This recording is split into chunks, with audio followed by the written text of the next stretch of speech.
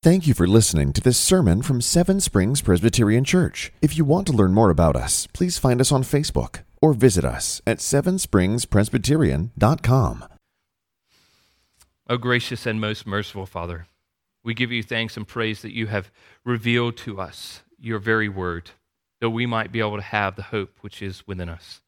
And we pray this very morning that you would fill us with your Spirit, that we would have the eyes of our hearts enlightened, that we may be able to know what the hope in which we have been called, and what the riches of your glorious inheritance is to those who are yours, the saints. That immeasurable greatness of glory and your power for us who believe, according to the work of your great might, that you would receive all power, honor, and glory which is due your name. We pray this in Christ's blessed and holy name. Amen. Hear now the word, Lord, from Exodus chapter 9, verses 22 to 35. This is God's holy, inerrant, infallible, life-giving word. Please take heed how you hear. Then the Lord said to Moses, "Stretch out your hand towards heaven so that there may be hail in all the land of Egypt, on man and beast, in every plant of the field, and in the land of Egypt." Then Moses stretched out his staff towards heaven, and the Lord sent thunder and hail, and fire ran down to the earth, and the Lord rained hail upon the land of Egypt. There was hail and fire flashing continually in the midst of the hail, very heavy hail, such as had never been in all the land of Egypt since it became a nation. The hail struck down everything that was in the field in all the land of Egypt, both man and beast. And the hail struck down every plant of the field and broke every tree of the field. Only in the land of Goshen, where the people of Israel were, there was no hail. Then Pharaoh sent and called Moses and Aaron and said to them, "This time I have sinned. The Lord is in the right, and I and my people are in the wrong. Plead with the Lord, that there has been enough of God's thunder and hail. I will let you go, and you shall stay no longer." Moses said to him, "As soon as I have gone out of the city, I will stretch out my hands to the Lord. The thunder will cease, and there will be no more hail, so that you may know that the earth is the Lord's. But as for you and your servants, I know that you do not yet fear the Lord God." The flax and the barley were struck down, for the barley was in the ear, and the flax was in the bud. But the wheat and the emmer were not struck down, for they are late in coming up. So Moses went out of the city from Pharaoh and stretched out his hands to the Lord, and the thunder and the hail ceased, and the rain no longer poured upon the earth.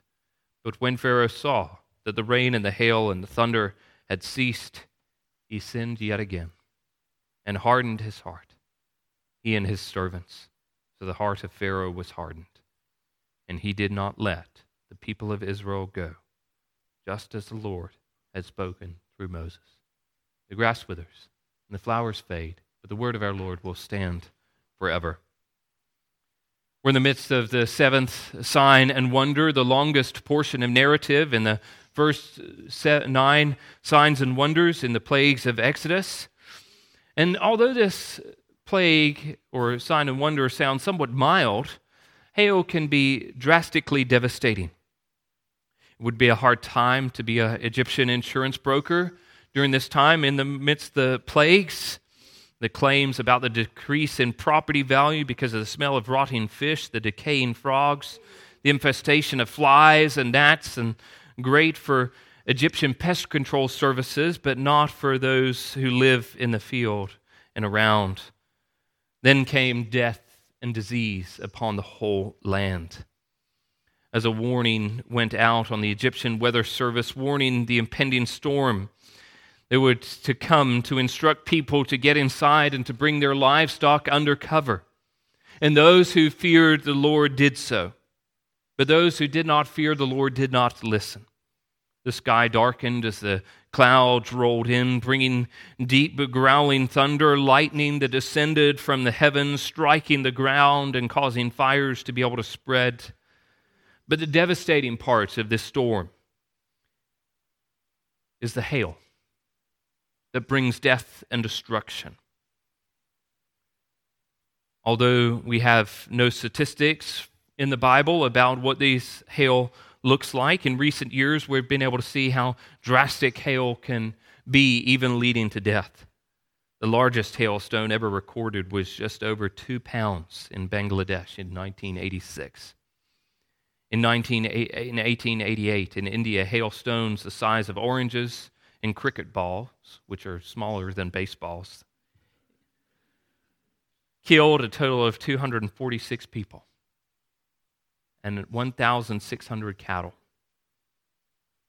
The National Weather Service explains that any hailstone over an inch in diameter is considered severe.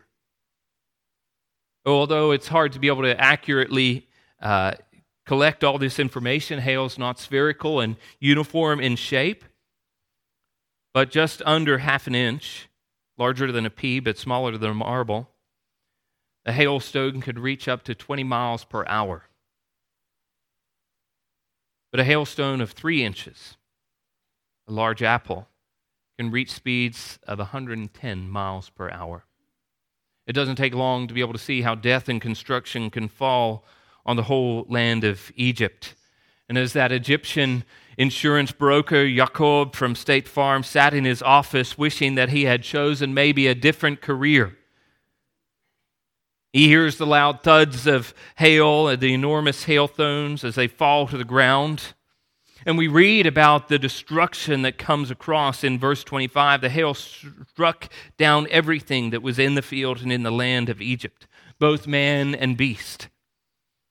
The hail struck down every plant of the field and broke every tree of the field. Now we understand in verses 31 and 32 that not everything was destroyed. In the 10th plague, in the next plagues, the Pharaoh's servants will explain that all the signs and wonders in the 8th plague have ruined Egypt. Egypt is on the brink of despair. And the Lord has been showing and making himself known to Pharaoh with the patience and power so the nations would be able to know who the Lord is. This once in a 1,000-year storm has done just that. Pharaoh knows the power and the name of the Lord. And today, the second portion of this sign and wonder is where we'll be spending the rest of our time. Particularly, how does Pharaoh then respond to such a great sign and wonder? And this one is different than the plagues that we have seen thus far.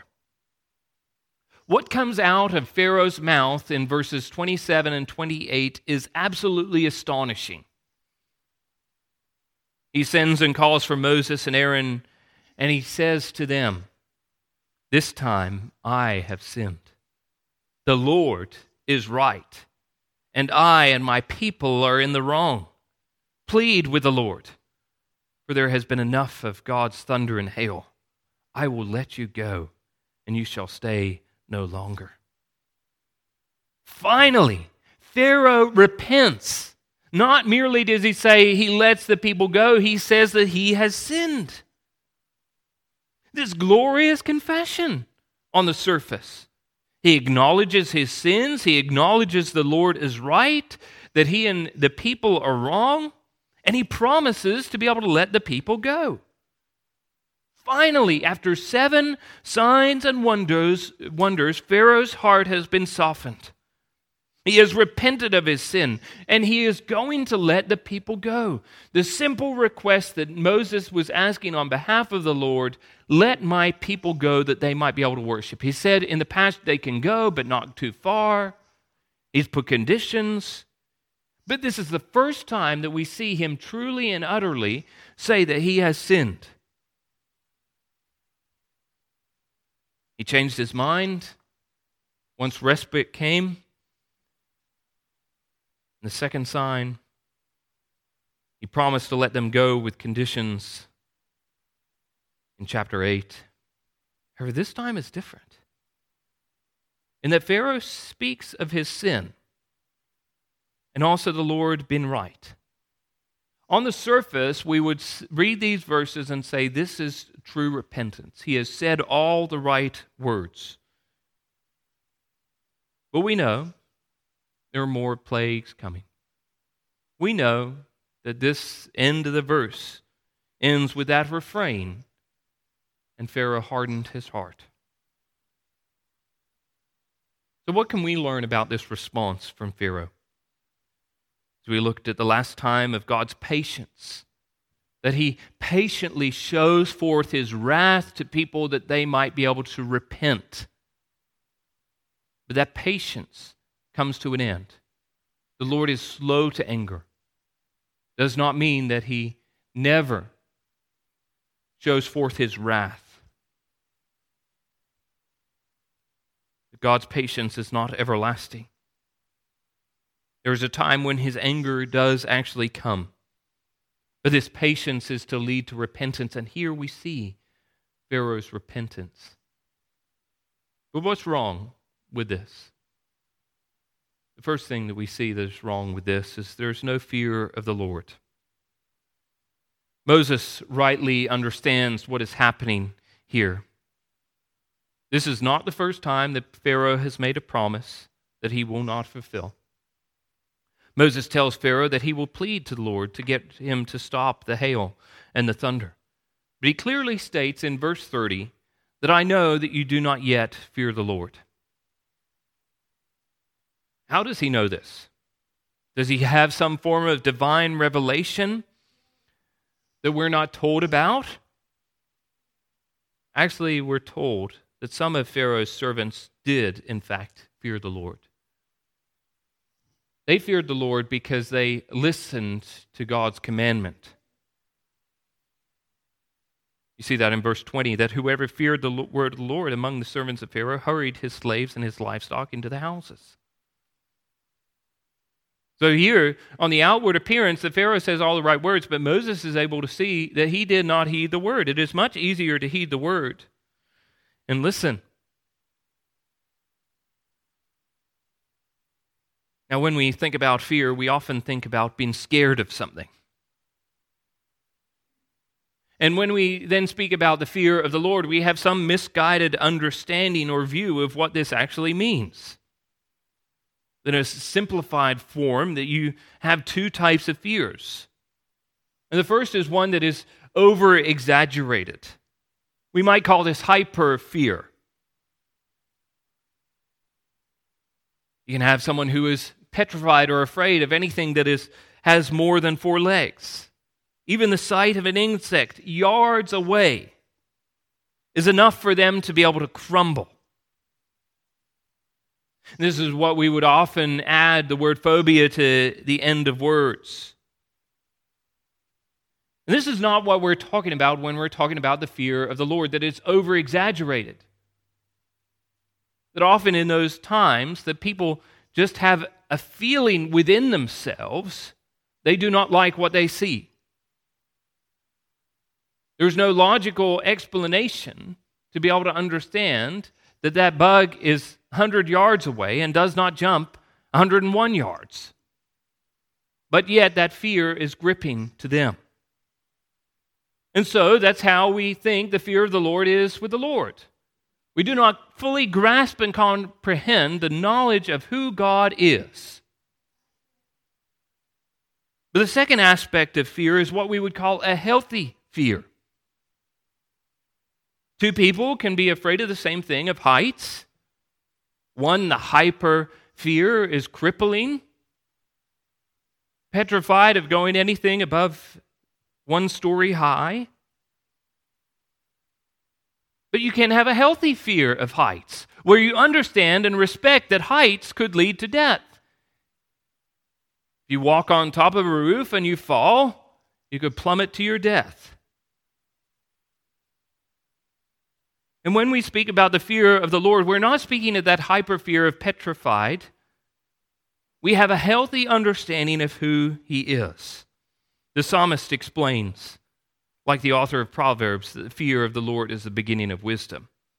All those who practice it have a good understanding that His praise endures forever.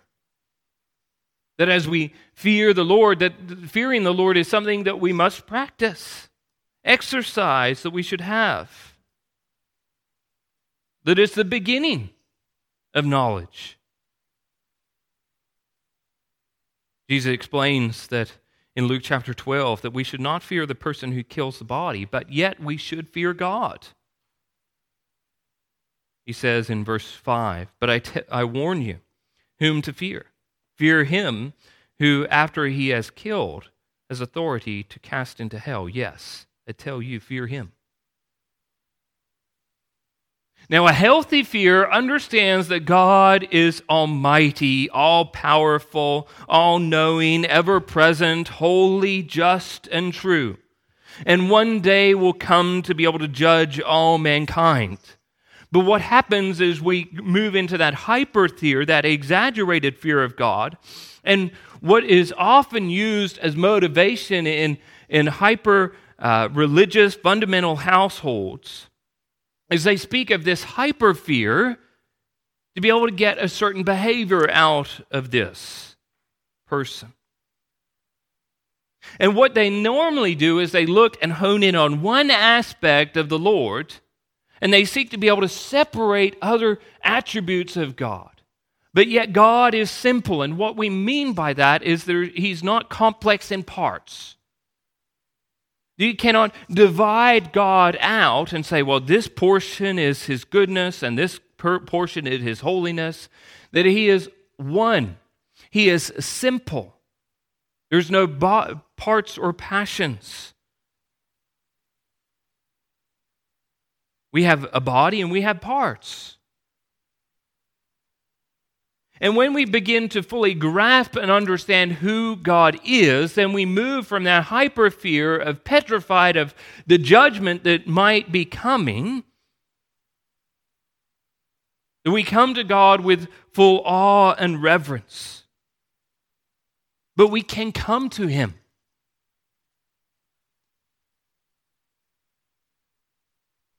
In The Lion, the Witch, and the Wardrobe by C.S. Lewis, Mr. Beaver is telling the children about Aslan. They've never met him, and Mr. Beaver explains that Aslan is a lion. The lion. The great lion. And Susan responds and said, "Oh, I thought he was a man. Is he safe? I shall feel rather nervous about meeting a lion." "Safe?" says Mr. Beaver. "Who said anything about being safe? Of course he isn't safe. But he is good. He is the king, I tell you."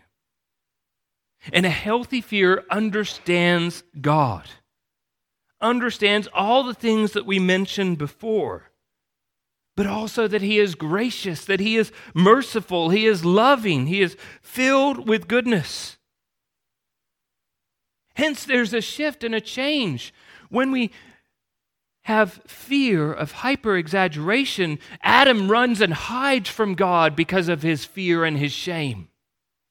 He doesn't understand God, that He is merciful and gracious, slow to anger, abounding in steadfast love. Hence, we obey His commandments, not out of fear of destruction, but out of a healthy understanding of who God is. The all-powerful God who has given us commandments to be able to walk in His word, in His world, to be able to glorify and enjoy Him forever.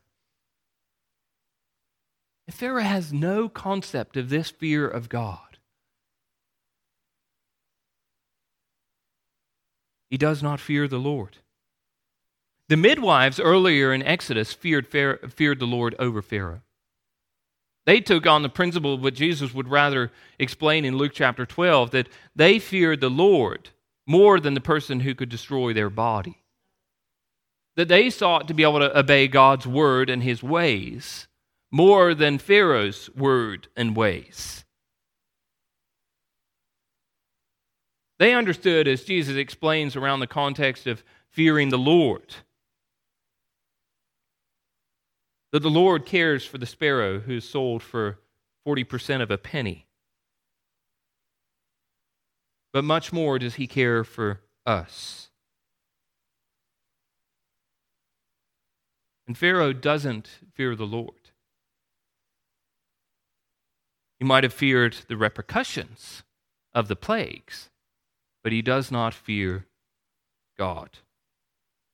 The second aspect that we can learn from this about this false repentance is not only there's no fear, but there's also no fruit. Although Pharaoh uses all the right words in his repentance, he doesn't really mean it. Although this passage is longer than all the other signs and wonders, it ends the exact same way. In verse 34 and 35, Moses writes, "But when Pharaoh saw the rain and the hail and the thunder had ceased, he sinned yet again and hardened his heart, he and his servants. So the heart of Pharaoh was hardened, and he did not let the people of Israel go, just as the Lord had spoken through Moses." He had stated his sin. He had stated his rebellion and promised to be able to let the people go, but when time came, his stubborn heart was greater than his foolish promise. That is not to say when we repent that we never go back and actually sin again. But this shows the problem of Pharaoh's heart, that he is moved by his own desires and greed. He is ruled by his sinful heart and not ruled by the Lord. The true repentance brings forth true tears at the depths of despair that we have. How often, men and women, boys and girls, do we live like this?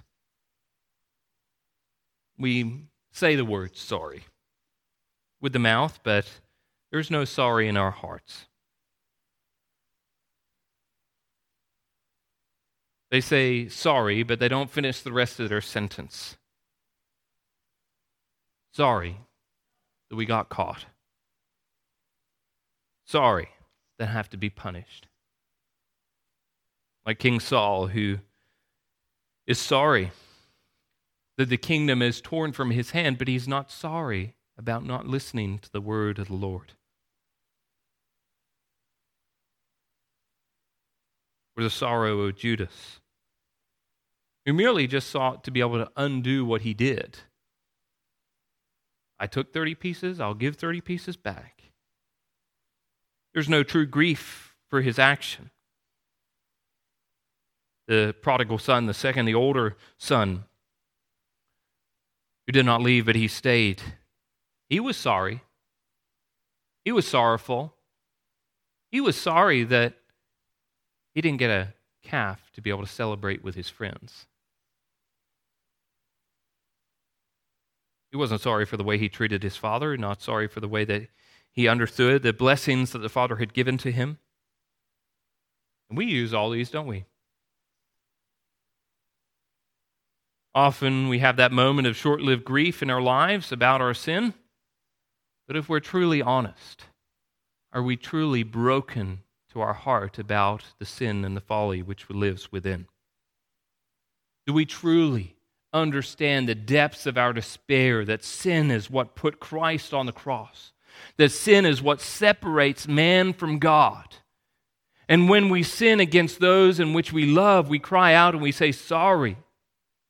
But do we truly mean it in the depths of our heart? Sin, which is constant rebellion against God, the maker of heaven and earth, the one who formed us in our mother's womb, who blesses us with breath in our lungs, the one who made us, takes care of us, died for us. There is no such thing as a small sin. And every sin should break us and bring us to our knees with tears in our eyes that we have rebelled against God, the one who has saved us.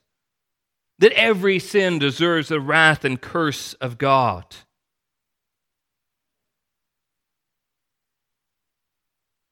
The Pharaoh, the king, stated that he was sorry, but truly did not mean it, with no fear and no fruit.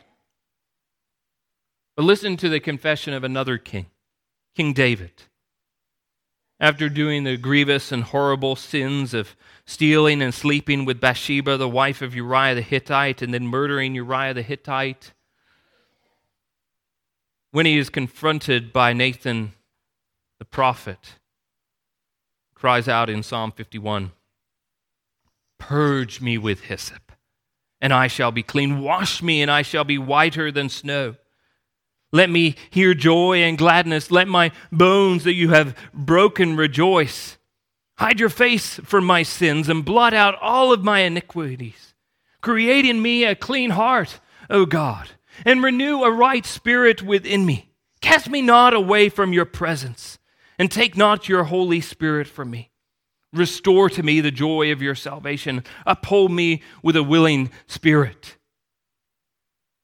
Here David is able to go to the Lord. He realizes the depths of his despair. Purge me, cleanse me, wash me. Don't cast me out of your presence. He understands what sin is, but he also understands who God is. Be merciful to me, O God. He understands that God is merciful and gracious. Adam and Eve ran from God. They feared God, but yet they did not comprehend who God was and is and will be. We run not from God, we run to God because we understand who He is. The King David was not merely seeking some form of Band-Aid, but major surgery. We'll understand more of this purging of hyssop in the Passover, but merely it's not some washing your hands before dinner situation. This is, I am a dirty inside and out. The healthy fear of the Lord. That David walks into the hospital for sinners and says, "Send me straight to surgery. I need a new heart. I need to be washed. I need to be cleansed. I need to be sanctified." Do we have this response to our sin? Or do we merely just out of regular habit, "Forgive me, sorry"? Do we hate our sin within our hearts? Do we seek that day where our hearts would be free of that cancer of sin that we have inherited from Adam that is finally removed from our body? That nothing will be tainted anymore. Do we pray, "Create in me a clean heart"? Do we pray that the old man would die and the new man that looks more like Christ, our elder brother, would shine forth?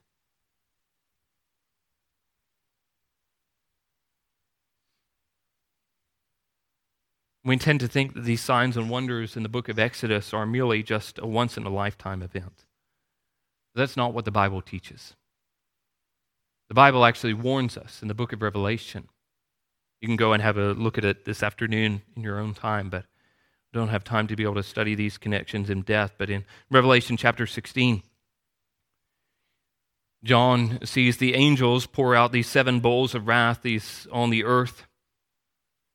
And even just reading through them, you can see the connection to the signs and wonders in Exodus. The first bowl is painful boils and sores. The second, the sea is turned to blood and everything in it dies. The third is poured out in the rivers and the springs is turned to blood. The fourth is poured out the sun and scorches people. The fifth, the kingdom of the beast is plunged into darkness. The sixth, the river Euphrates is dried out, and out of the river comes demonic spirit like frogs. And the 7th and final bowl of wrath is poured out, and it is exactly like the 7th plague that we just read about in the book of Exodus.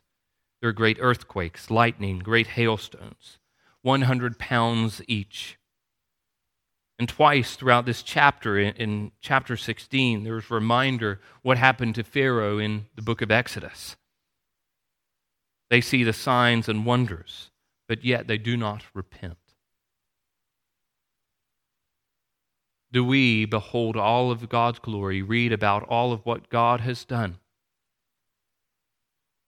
and yet not repent? Do we not fall to our knees once we fully grasp and comprehend who God is?